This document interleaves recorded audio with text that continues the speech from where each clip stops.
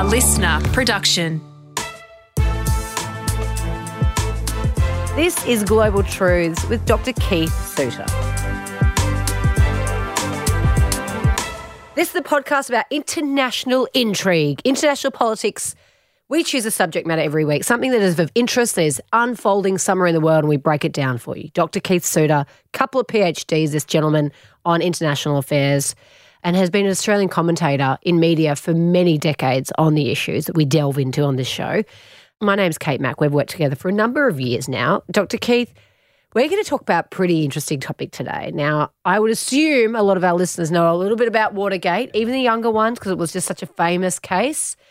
An American tragedy, but still huge interest around this topic, Keith. Yes, that's right. So the book that I've been reading is by Michael Dobbs, who's a British author, now resident of the United States, and it's called King Richard. Richard Nixon's mother named all of her sons. She only had sons, and they all got English names. So he was the King Richard. He got the good one. He's got that. The subtitle is Nixon and Watergate, an American Tragedy. So what happened is that in August 1974, Richard Nixon resigned. He had just been impeached. We had one president who was impeached back in the 1860s by the name of Johnson. So the word impeach means that the lower house thinks that you have committed a crime.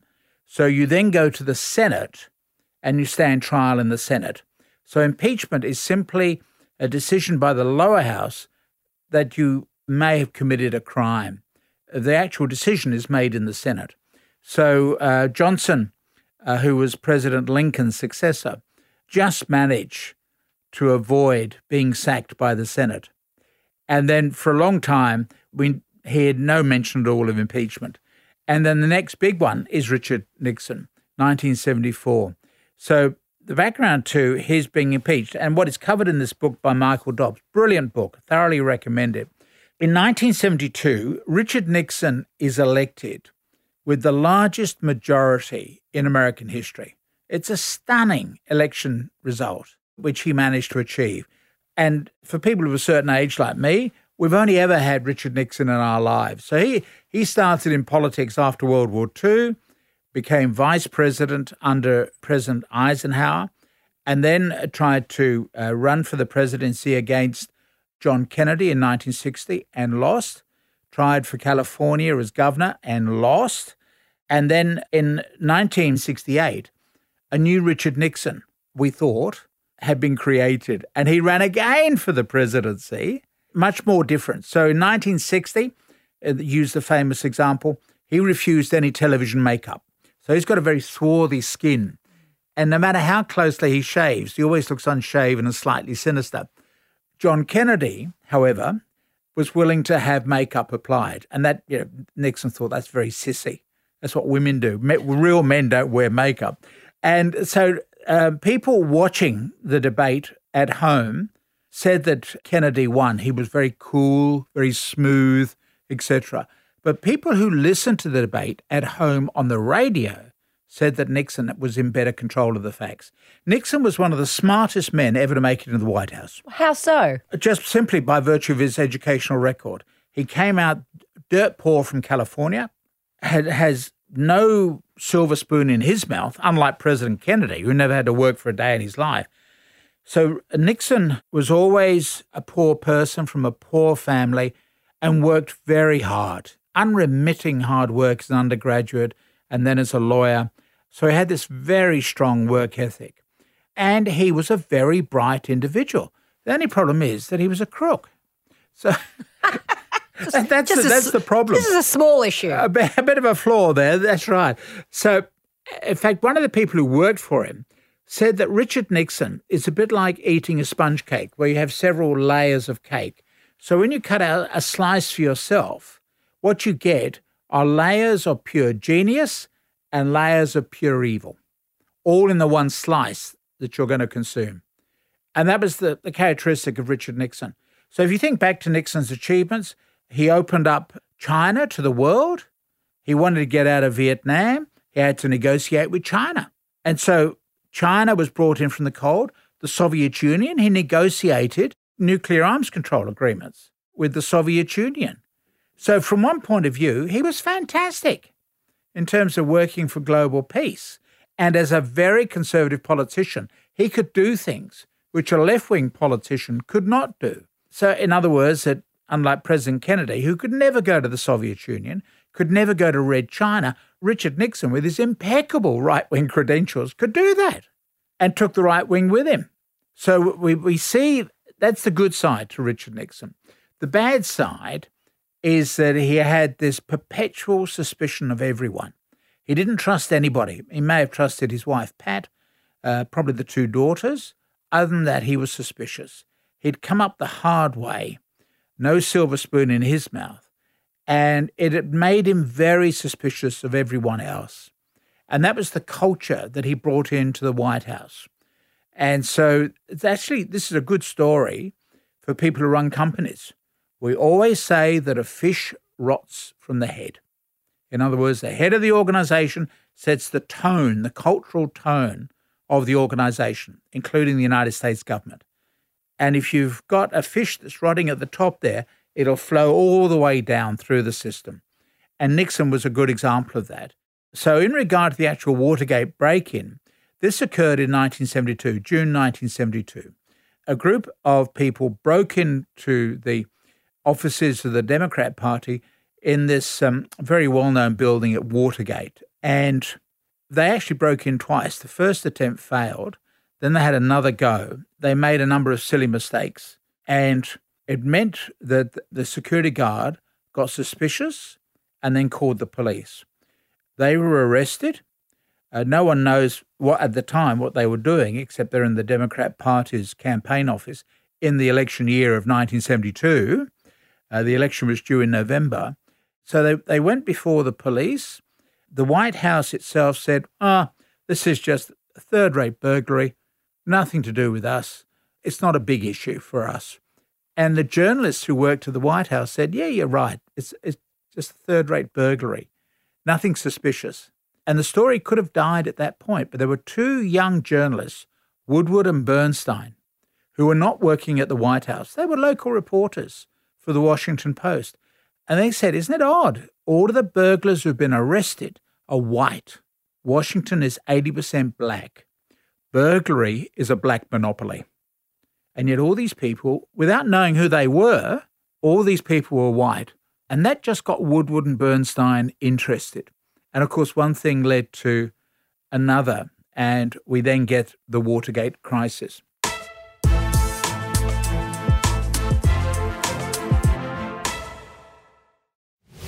You're listening to Global Truths with Dr. Keith Suter. We're talking about Watergate. Can't believe you took a break there. We're waiting with bated breath for you to keep going. Right. And so these two journos were the ones that... Woodward and Bernstein were the ones who've gone on to great things. So these two youngsters recognised something which the old veterans, the elite journalists working at the White House didn't cotton on to, that this type of crime is not committed by white people. They do white-collar crime. They don't do breaking and entering. They employ the people who do the breaking and entering. And so they just continue to dig around. And then eventually, as we now know, Mark Felt, who was in FBI, started to feed information about what was actually going on. And, of course, he at the time there was a pornographic movie called Deep Throat, and I won't go into the details. And that was his name. The two journalists never revealed his identity until just towards the end of his life. He was dying, and then he decided to disclose his own identity. So these were getting information from inside FBI. So we now know, we have a better idea of what went on. So quite early on in his presidency, there was a person called Daniel Ellsberg, who was a conservative political scientist who'd worked for the Pentagon and elsewhere. He released a whole pile of documents, what we now call the Pentagon Papers, relating to the American involvement in Vietnam. And he was a conservative. He had supported the war in Vietnam, but then was horrified by seeing in these papers that everybody had lied, that here you had reports from the intelligence people on the ground in Vietnam saying, we're losing, we've got to get out of here. And then you could trace the document as it moved up towards the White House. And the spin was given that, oh, no, we're winning. And Ellsberg said the American people have been lied to. So Ellsberg decided to publish these papers. Now, this is the beginning of Nixon's presidency. He's not mentioned, as far as I can recall, to any great extent in the Pentagon Papers. But then you end up with politicians like the Australian Prime Minister, McMahon, ringing Nixon and saying, how can we have secret dealings with you if it's going to end up on the front pages of a Washington newspaper? So Nixon then set up a plumbing unit to stop the leaks. That's the logic, right? You need plumbers to stop leaks. He didn't trust FBI. Daniel Ellsberg was a friend of the director of FBI. Ellsberg was and is, he's still alive, very well placed. And Nixon, of course, didn't trust FBI. And so he said, I'll create my own unit. And so these people went on, they burgled Ellsberg's psychiatrist's office to see what dirt they could get on him. This went on for 4 years. So by the time that Watergate occurred, these burglars, some of whom are ex-CIA, this is what gets very interesting, may have been involved or may have been in Dallas at the time of the assassination of John Kennedy. This is what fuels the conspiracy theories. They got arrested at Watergate. They then go on trial and they then say that we're not getting paid enough compensation. In other words, to keep our mouth shut, accept the charge and then go to prison. And so they then started saying we want to have more money or we want the president to exonerate us as the president has that power. And in the end, all of this became public. So he got elected in November of 72. The break-in occurred in June. We still don't think that he actually authorized the break-in. But this goes back to the issue of culture, right?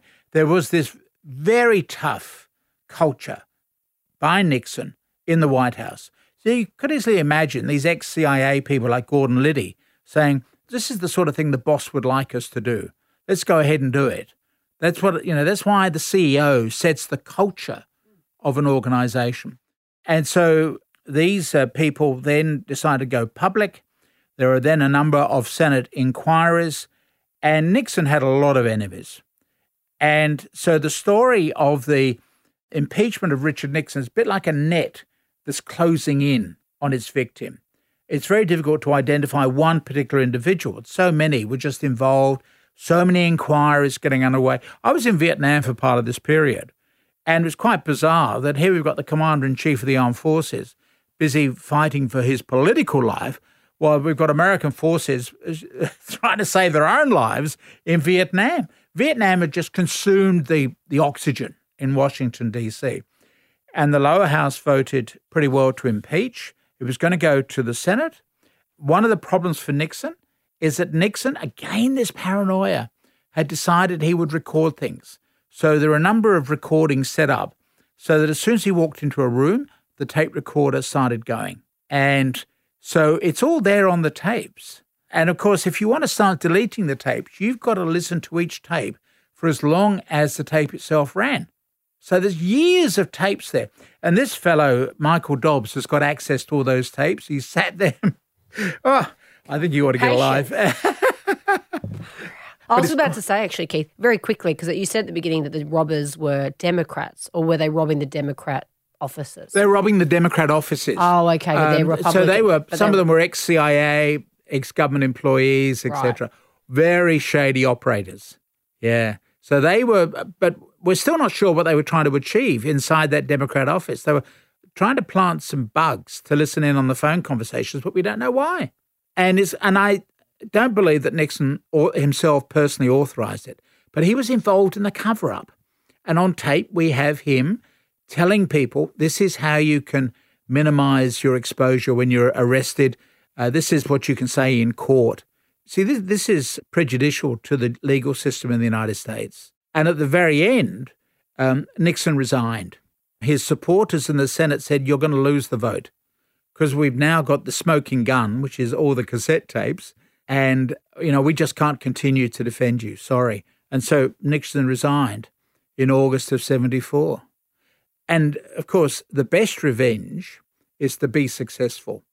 And Nixon, instead of going away and dying quietly in the corner, reinvented himself yet again and was, at the end of his life, was seen as this very shrewd global statesman who had helped end the Cold War, at least for a while, brought China in from the cold. So we now have, well, as you know, you and I are both wearing Chinese clothes. A lot of the equipment here is made in China. We thank Richard Nixon for that.